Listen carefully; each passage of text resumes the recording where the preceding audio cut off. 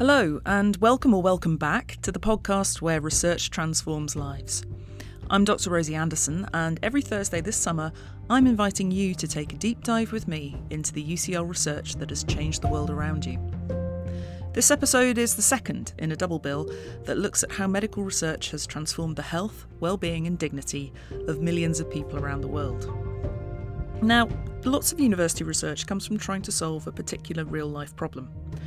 The thing is, what seems like a tidy problem often turns out to be connected to all sorts of other problems. Solve it, and you start changing the world around it. This episode, I'm talking with Professor Jayant Vaidya of the Division of Surgery at UCL, whose innovative radiotherapy device called Target has revolutionised the way we treat breast cancer. Traditional treatment is surgery to remove the cancer, followed by weeks or months of emotionally and physically draining radio or chemotherapy. This exposes the patients to new dangers, flooding their bodies with toxic chemicals or radiation. And as a young surgeon in India, Jayant saw how devastating or even impossible the constant trips to hospital were for the women he treated. I sat down with Jayant and his colleagues Samuele Masarut of the CRO in Aviano, Italy, and Sandeep Nayak, Director of Surgical Oncology at Fortis Hospital, Bangalore, to tell me the story of how a young surgeon in Mumbai set out to make a radiotherapy device that would make his patients' lives a little easier, and wound up discovering new things about how the body heals, transforming breast cancer surgery, and taking on the economics of healthcare around the world. I also spoke with Marcel, who was diagnosed with breast cancer in 2012 and treated using Target, and it's her story we'll start with.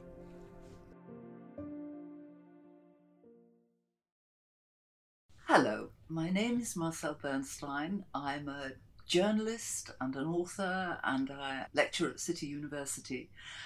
And almost 10 years ago now, I was diagnosed with breast cancer. And I had a most interesting experience and I'd like to share it with you. I'd had a mammogram, a routine one. I think it come to an end. At that point, I was 68. I had no breast pain, I'd had no problems, I'd had no hints, no lumps, no bumps, nothing.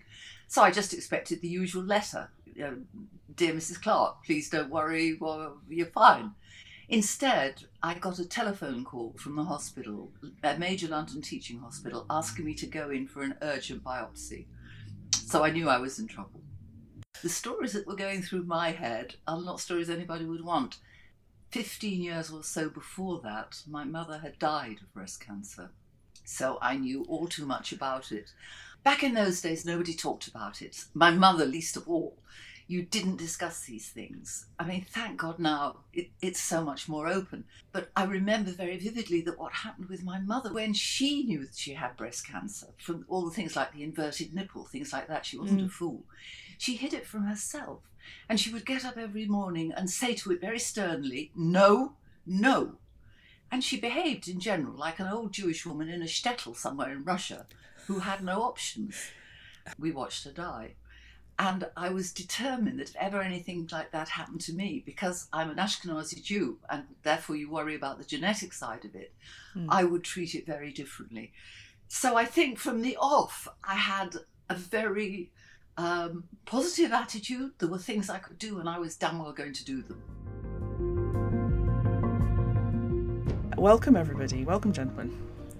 Thank you. Thank you. Thank you. And Jayant, I just want to start by talking about how you came to want to work around radiotherapy and breast cancer specifically, and where did this journey start for you? Well, it started more than 20 years ago when I was a chief resident and then surgical and research fellow in Tata Memorial Hospital in Mumbai. At that time, patients used to come from all over India for treatment of cancer to this premier cancer institute. And as residents, we would have to give them the diagnosis and then plan their treatments and then do the operations. So for breast cancer, it was well established that mastectomy and breast conservation are similar in outcome, and patients would prefer breast conservation surgery, but that comes as a package. That means if we do a lumpectomy or a wide local excision and preserve the breast, it would need to be followed up by radiotherapy. And traditionally, radiotherapy is given as a course of 6 weeks, 5 to 6 weeks, or 3 to 6 weeks now. And this is done through daily treatments where the individual daily dose is small enough for the breast to tolerate and enough to kill cancer on a regular basis from Monday to Friday for 3 to 6 weeks. And these patients from all over India would have to come and stay in Mumbai for those 6 weeks in order to take the radiotherapy. And unless they agreed to do that, we wouldn't be able to conserve the breast, because in that case, without the radiotherapy, it would be inadequate treatment. So it was not nice for me to tell this lady who is now facing the diagnosis of breast cancer, can you stay in Bombay for 6 weeks after the operation or 2 months? And if she can't, we would have to say we have to do a mastectomy. And this was happening in every case. So that was the situation in the clinic. I just want to bring in Samuele and also Sandeep and ask them, does that tally with your experience as well as clinicians, as practitioners? Were you seeing similar patterns in Italy, in your own practice in India? There was a segment of those patients who wouldn't want to come so often to hospital, especially the older age group, some people above 70. Though they would want to save their breast, but they wouldn't want to come so often every day for 3 weeks to 6 weeks. In Italy, there are plenty of radiation therapy centers. So distance is not an issue. But nevertheless, 6 weeks every day, maybe you have children or you have to go to work. It's difficult to go to a radiation therapy center for an hour or two, even though the treatment lasts 2 minutes, more or less. But you have to drive there and then wait So it was not so easy. The other places which have had problems and faced a situation similar to what I faced was in Australia, where patients came back from outbacks, where they wanted to go back. It happens in Denmark, where people don't want to leave their island. It's several hundred islands. They want to stay in the island. They want to come to the Copenhagen and have a treatment. They would rather have a mastectomy. It happens in places in the UK, because there are many places away from the centers. And even in UCS in San Francisco, where if they're on this side of the Bay Bridge, they're happy to have the radiotherapy. But if they're treated in County Hospital on the other side of the Bay Bridge, they don't want to cross the Bay Bridge every day for 6 weeks, because they'll lose their jobs. They'll take a whole day. Simultaneously, I was working to see, why are we doing it? The question was in my mind, why are we doing this? Why are we treating the whole breast when we can do a lumpectomy? We have moved from a radical mastectomy to a lumpectomy. Why are we still treating the whole breast? And answer to that appeared to be because the dogma was that there are multiple other cancers in the breast. So I did a laboratory study. I found that 2/3 of these patients had other cancers which were previously unidentified in their breasts. And we would have thought we could do a lumpectomy in them. And the new thing we did was we plotted these in 3 dimensions in each breast. And I found that these other cancers are spread all over the breast. But we knew from long-term outcomes of patients who had lumpectomy, with or without radiotherapy, whenever they get a recurrence, it would happen around the tumor. These other cancers which are sitting there are biologically not the same as the main tumor and do not grow in real life. So this was in 1995. I presented this in Hong Kong and published it in British Journal of Cancer. Well, although I'm saying I was positive about it, of course I was terrified. Because maybe it's a death sentence. You absolutely don't know at that stage. So the first thing that happened was I went to a consultation with a man who I learned was a locum breast surgeon.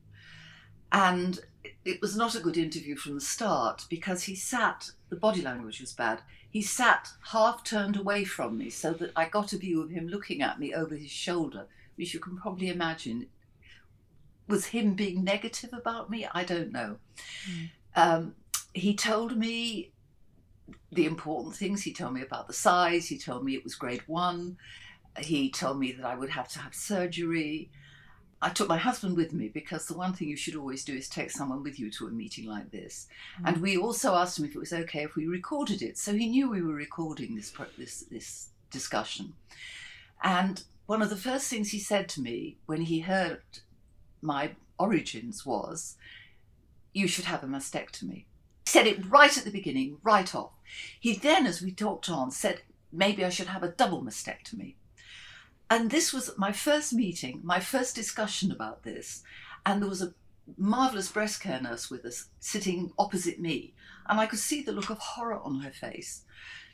This was before, I should say, that I had had any kind of genetic counselling. So we were floating in waters that neither the breast surgeon nor I knew anything about.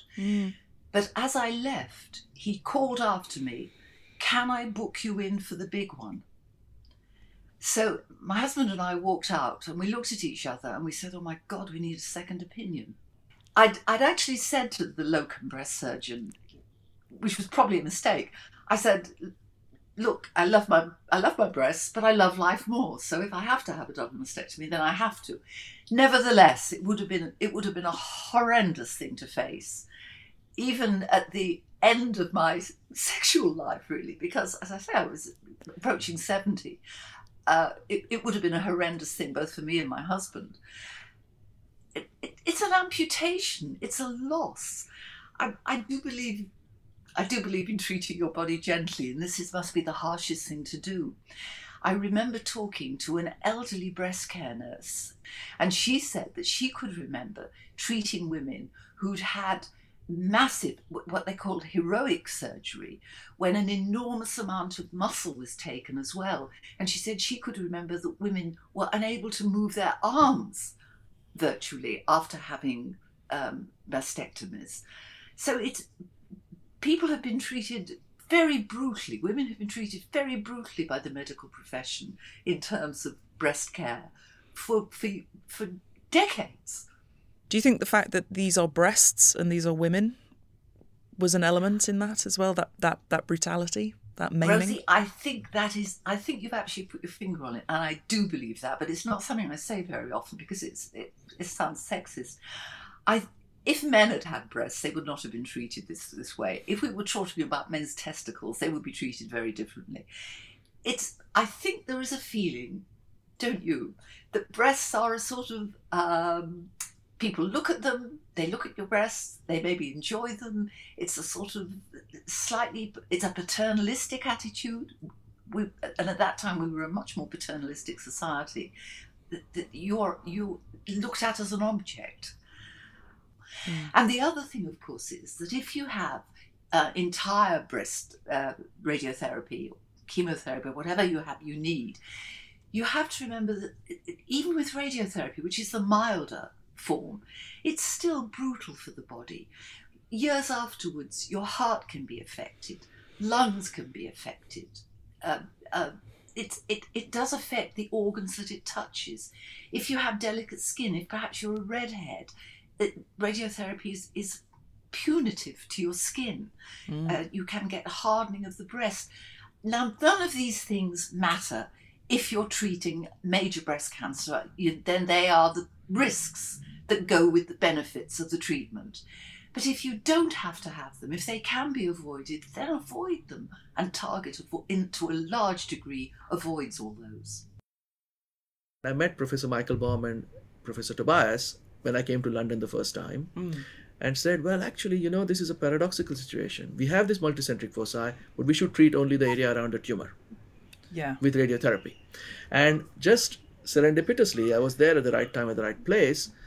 They were talking to this Photoelectron Corporation who had acquired this device where they wanted to see how they can use it. And it nothing was done. So we developed applicators for it to be used in the breast and said, okay, with this device, not only will we give it only around a tumor, but we will do it during the operation itself. So we do it at the right place without any delay, without missing a target. The next step, after we knew it was safe to do, we were worried about wound infections, but it didn't have a problem. apart from our third patient, we knew exactly how to do it by the end of that time. Okay, let us do a randomized trial. And we published a protocol in the Lancet to say we want to randomize patients, randomly allocate to receive just this treatment in the operation theater or usual 6 weeks, 5 to 6 weeks of whole breast radiotherapy. That's what started in 2000. It was lucky or fortunate that we were able to do a randomized clinical trial, which is the highest level of evidence, in which so many people from around the world participated. So it is more generalizable. And the bonus really, and the bonus is actually even better than what we started out for. We started out for a better convenient treatment, more convenient treatment, which might be less toxic. But what we found was there are fewer deaths. Giving this treatment means we avoid overtreatment and toxicity of radiotherapy, which is unavoidable even with the best techniques. So we have found that there is a fewer deaths from other causes, which leads to improvement in overall survival, which is not dissimilar from what one gets with treatment such as Herceptin, which goes on for a year and very expensive. Because, as I said, I knew about my mother. After her death, I became much more aware of things we could have done but didn't know to do, which the guilt is bad, but what can you do? Hindsight is a wonderful thing. And I had been, of course, I read the papers, I'm a journalist, and I was very aware of Professor Michael Baum, who is a leading breast care surgeon and oncologist in this country. And he was writing a lot at that time. He was a pioneer of lumpectomies and radiotherapy. And I'd been reading what he said, and I'd always said to myself, if this happened to me, go to Michael Baum. So I emailed him. I was told that he had retired now, or semi-retired, but I emailed him anyway. A few hours later, I got a phone call from an associate of his, Mr. Jayant Vaidya, who subsequently became my breast surgeon. So he phoned me just within hours. Going through something like a cancer diagnosis and then treatments, therapy, there's the immediate diagnosis of that disease or something specific which is going on in your body, but then there's a whole life around that body, isn't there? There's an experience of being a patient. And family, indeed. There's a whole family around that person. So caregiver is very often the one who's earning for the family or has some other responsibility as well. So when this patient has to come, the caregiver's daily routine gets disrupted. So often an elderly patient would be more concerned about that rather than saving her own breast. And I think this would be a good option if they want to save their breast. I see that happening today in my practice, though we have done about I think 6 to 7 cases so far. Hearing that gives me goosebumps, Sandeep. Yeah. Mr. Vaidya told me about Target. I went to see him. So I wasn't part of the trial. They had a 12-year trial for Target, and it was just coming to an end, so they didn't need any more people. So I got it through private healthcare. But of course now, brilliantly, it's available on the National Health. When I knew from Jayant that I was not going to have anything like a mastectomy, that in fact it was going to be a lumpectomy, that it was going to be a small incision, it was a one-day treatment, which of course what makes Target so marvellous, especially in these days of COVID and anxiety and cutbacks. You're in and out. You're not going there day after day for radiotherapy, which takes a few minutes, but you have to get there, you have to wait, you have to have the treatment, you have to come out, you have to get back. So car miles, waiting time, travel expenses, there is none of that. So I would love at this point to ask you a question that I may regret, which is to try and explain how exactly this works. First of all, what does Target stand for? Let's start with that. So that is a favorite question of mine because I coined the word. So while coming back home in a train. So Target is targeted intraoperative radiotherapy. And it's a sort of targeting the cancer. So that's why I called it Target. And that sort of stuck. How it works, now that I can answer in two ways. One is what is the physics, and second is the radiobiology. Okay, whichever's kindest to my brain. Yeah, well, I hope I can make it simple. Okay. So the physics is such that in the box, it's like a mini LINAC, mini linear accelerator, where electrons are generated, they're accelerated along a thin tube, and they hit the tip of this tube. And the tube is about 6 centimeters in size, 6 inches in size. So he explained it all to me. A small incision, they insert the intrabeam, which is an instrument with a small ball on the end, which is sized to fit where they remove the tumor. So it's an exact fit. They put it into your breast, they sew it in. You make applicators, which are like small spheres, which go around this tip, and we choose the size of this applicator depending on how big the tumor was. So now imagine these electrons, when you switch on the machine, electrons move along this tube, hit the gold, and radiate X-rays. There's a little gold center to this sphere. They aim X-rays at it. The gold bounces the X-rays back off into the surrounding tumor area. So it only affects that tiny area of your body. These X-rays are modulated by these spherical applicators so that you get uniform dose of radiation at the surface of this applicator, which is the tumor bed, which is the site of the highest risk of recurrence. And the dose reduces quickly as you go further away into the breast and the body. Right. So that beyond a centimeter or two, there is hardly any dose. So by the time it reaches the heart or the lung, you don't have any radiation that can be damaging. So it only radiates immediately around the tumor. And what it does in terms of radiobiology is two things. This dose is high enough to kill any tumor cells that might have been present in the tumor bed. In addition, it seems to have an effect on the normal cells around it. And this is some work which Dr. Masaruth and his Dr. Baldassare, his colleagues, have pioneered, in which it seems to be that a phenomena that occurs normally after surgery. After surgery, as per our evolution of thousands and hundreds of thousands of years, we didn't have operations when we were bit by a tiger and we survived.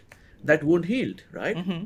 So any wound heals. At the time of healing, our body has learned to create an environment which is fantastic for growing and healing. And this environment is what we create when we do an operation. If there are any cells in the body which are circulating or cells left there, it is a fantastic environment for cancer to grow, multiply, and move around. This was studied by looking at the fluid that collects in the wound. And when that fluid is looked at, we find that it does stimulate cancer cells. Right. But if you take away the fluid after someone has had target IORT, it doesn't do that. There is also an effect on the microenvironment of the cancer. In the end, it turned out that after surgery, it took some time, but I can now not find where the scar is. There's no mark on my breast at all, apart from the usual creases you get at the side of your breast. Mine was sort of under the arm. So it's wonderful, both from the physical aspect of how it treats you, but also from the mental and emotional aspect. It is tailoring medicine for the individual, which is the future. It's not a one-size-fits-all. It is something that your specialists will look at you and say, this is what we're going to do for you, this and this and this, and it's as tight and as controlled as possible. It has indeed opened the doors to investigation on how radiotherapy actually works. So, and this is one of the reasons why people find their foundations of how radiotherapy works a bit shaken because of the data that was produced as part of the target studies. Yeah. I think a lot of people think that scientific inquiry is always extremely predictable. and quite tidy. And I think this is a really interesting and delightful example of how actually there's lots of serendipity, there's lots of exploration, it's adventurous, right? Yeah, absolutely.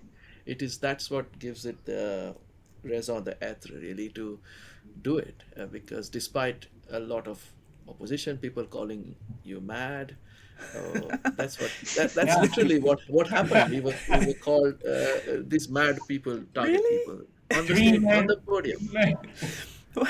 Why did people think that this was so crazy then? Why was this considered? Oh, well, one of the reasons was well, let me see what I say, and then let others chip in as well. Yeah. I think it was because the dose which we gave, a physical dose of radiation, is small, and we are going and interfering with an operation, and we could cause harm because it would not heal.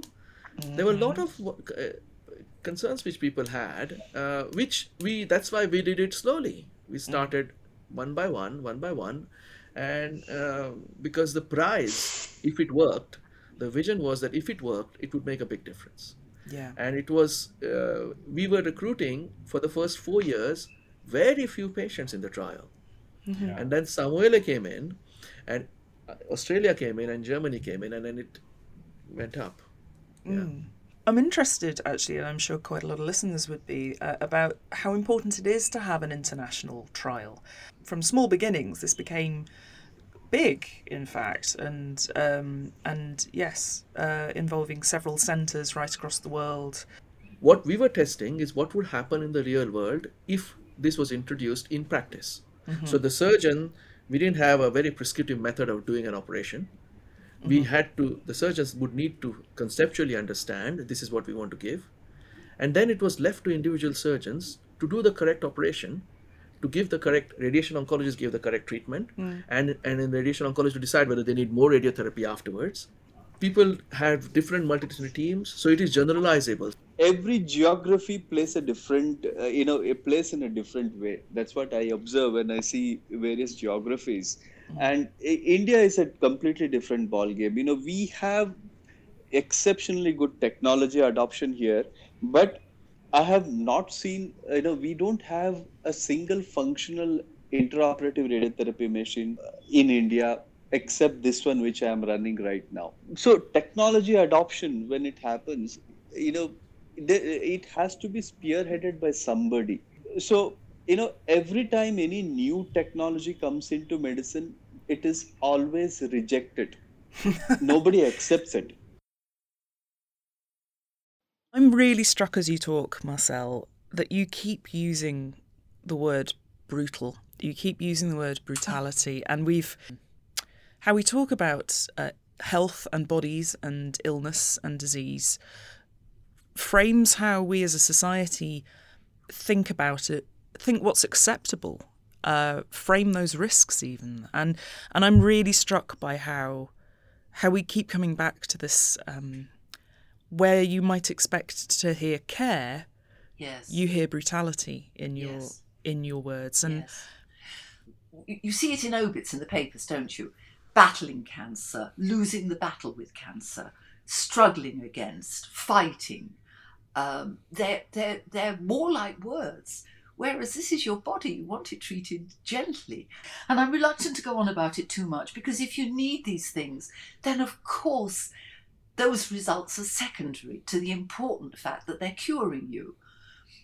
But nonetheless, if you can get away with it, then you should get away with it. And this target is the gentler option, and it's kinder to women. It is. I suppose what we're both saying is the way we frame what it means to be ill and what it means to quote unquote fight it sort of frames what's acceptable as the price that you pay as well, and even the need, even the need to make things kinder won't be as visible perhaps if we talk about it in those terms. In terms of target, first of all from Giant, and then I really want to know about you, Samuele, and also Sandeepa, in your different contexts, what it took to go from having this new invention, basically, with all of these fascinating and brilliant outcomes, out to patients. So if people felt that if patients, clearly patients would love it, and if it's practically possible for me to do it without causing too much disruption to the hospital, then we should do it. This is something that improves quality of life, reduces pain. For patients, it's convenient. It is least disruptive of treatments, but in some healthcare situations, it can be the most disruptive to the flow of patients in the radiotherapy department. A third of radiotherapy department's patients are breast cancer in the Western world. Yes. So if somebody sits back and thinks, oh, this looks nice and beautiful, but a third of our patients will never come to us, that can make people stop. And I have never said this before, but it was published by the chief editor of the Red Journal, the top radiotherapy journal, who described it as target can be considered as a quantum leap forward or a significant threat. Wow. So this is what he has published. He has published this. And if radiotherapy remuneration to the hospital comes from number of times the patient comes to the hospital, every time it's 200 pounds, then more number of times they come, better it is. And nobody will pay somebody as much as what it would be if it is done at the same time during the operation, if you count it by the actions. If activity-based payments, it doesn't work. But if it is value-based payment, it works. And Sandeep has found a very nice model in his hospital where everybody pays the same, whatever treatment they get. And a whole team gets it, if I say it correctly, if I understood it correctly, then there is no disincentive to give the correct treatment. I thought that would be the case in the NHS, but NHS hospitals have become corporate bodies, so it's tricky. It's just how to make it work in the health systems. See, as doctors, we are not financially and managementally trained very well. So that is our biggest issue. So that's where I thought, when I have to see this go through and grow, I need to involve all these stakeholders. So the financial model covers the entire team. So all payouts go from this team revenue. At the same time, I have to look after the hospital's revenue as well. I'm working in a private hospital. So if it reduces hospital's revenue, they would also be bothered. It's a patient. We are doing it for the benefit of the patient. But if hospital sees it as a loss, then they may not promote this particular instrument or equipment. So I took a decision that, if it has to succeed, then the hospital's financial gain should be almost parallel to what it would earn when it is, involved in EBRT, external beam radiotherapy. So that's what I have done. The packages actually run parallel. Financially, it is almost the same whether the patient gets an EBRT or IORT. The hospital gains the same. At present, we need to only think about the patient's benefit. That is the only criteria which has to be seen here. Jayant has already mentioned in the NHS, which is obviously a public health system. It's still very much by activity. And to think about it as benefit is quite a mental shift, I would have thought. It is, and I was so pleased to see how Sandeep has done this. Yeah, it's really interesting. It's something to watch. Maybe we can learn from and replicate. Yes. Yeah. And I'm now on the steering committee. I'm really excited about this for much younger women. Up to now, that 12-year trial that was taking place was for older women. Now we're trialing it for much younger women. And you can absolutely argue that for much younger women, it is much more important. If you've got children, small children, a career, a busy home life, possibly older parents to look after, look what women do undertake, then for you to be treated quickly and easily is a boon beyond measure. Target B is for those patients who would not have been otherwise eligible. So now we know that for 45 years and older, if it's invasive ductal carcinoma, up to 3.5 centimeters, they can have target A as standard of care. But if they have got lobular cancers, more than one cancer, if they have received neoadjuvant chemotherapy before the operation, and if they're under 45, they would not have participated in Target A trial, so we don't know whether it works for them or not. We also found out in a separate study that when you give Target IORT plus external beam, it seems to have a lower local recurrence rate. So we started the Target B trial back in 2013. And it has recruited now nearly 1,800 patients. It's 2,000 patients we want to recruit about. So 200 more to left. Half the patients would get it during the operation, half would get it post-operatively. But most of these patients would get chemotherapy as well. We have not yet seen the last chapter in the Target story yet. then. Yes. Well, I wish you all the very, very best with everything that you're doing. And thank you so much for talking to me today. It's been a real pleasure. It's been so interesting. Thank you very much. I must not forget to acknowledge all the investigators and patients and their teams, with the writing committee being along with me, Professor Michael Baum, Professor Jeffrey Tobias, and Professor Max Bulsara. That's all for now. I hope to see you next time, where I will be talking to Professor Elizabeth Shepherd and John George Nicholson about how young people in care can have a voice in the records that are made about their childhood.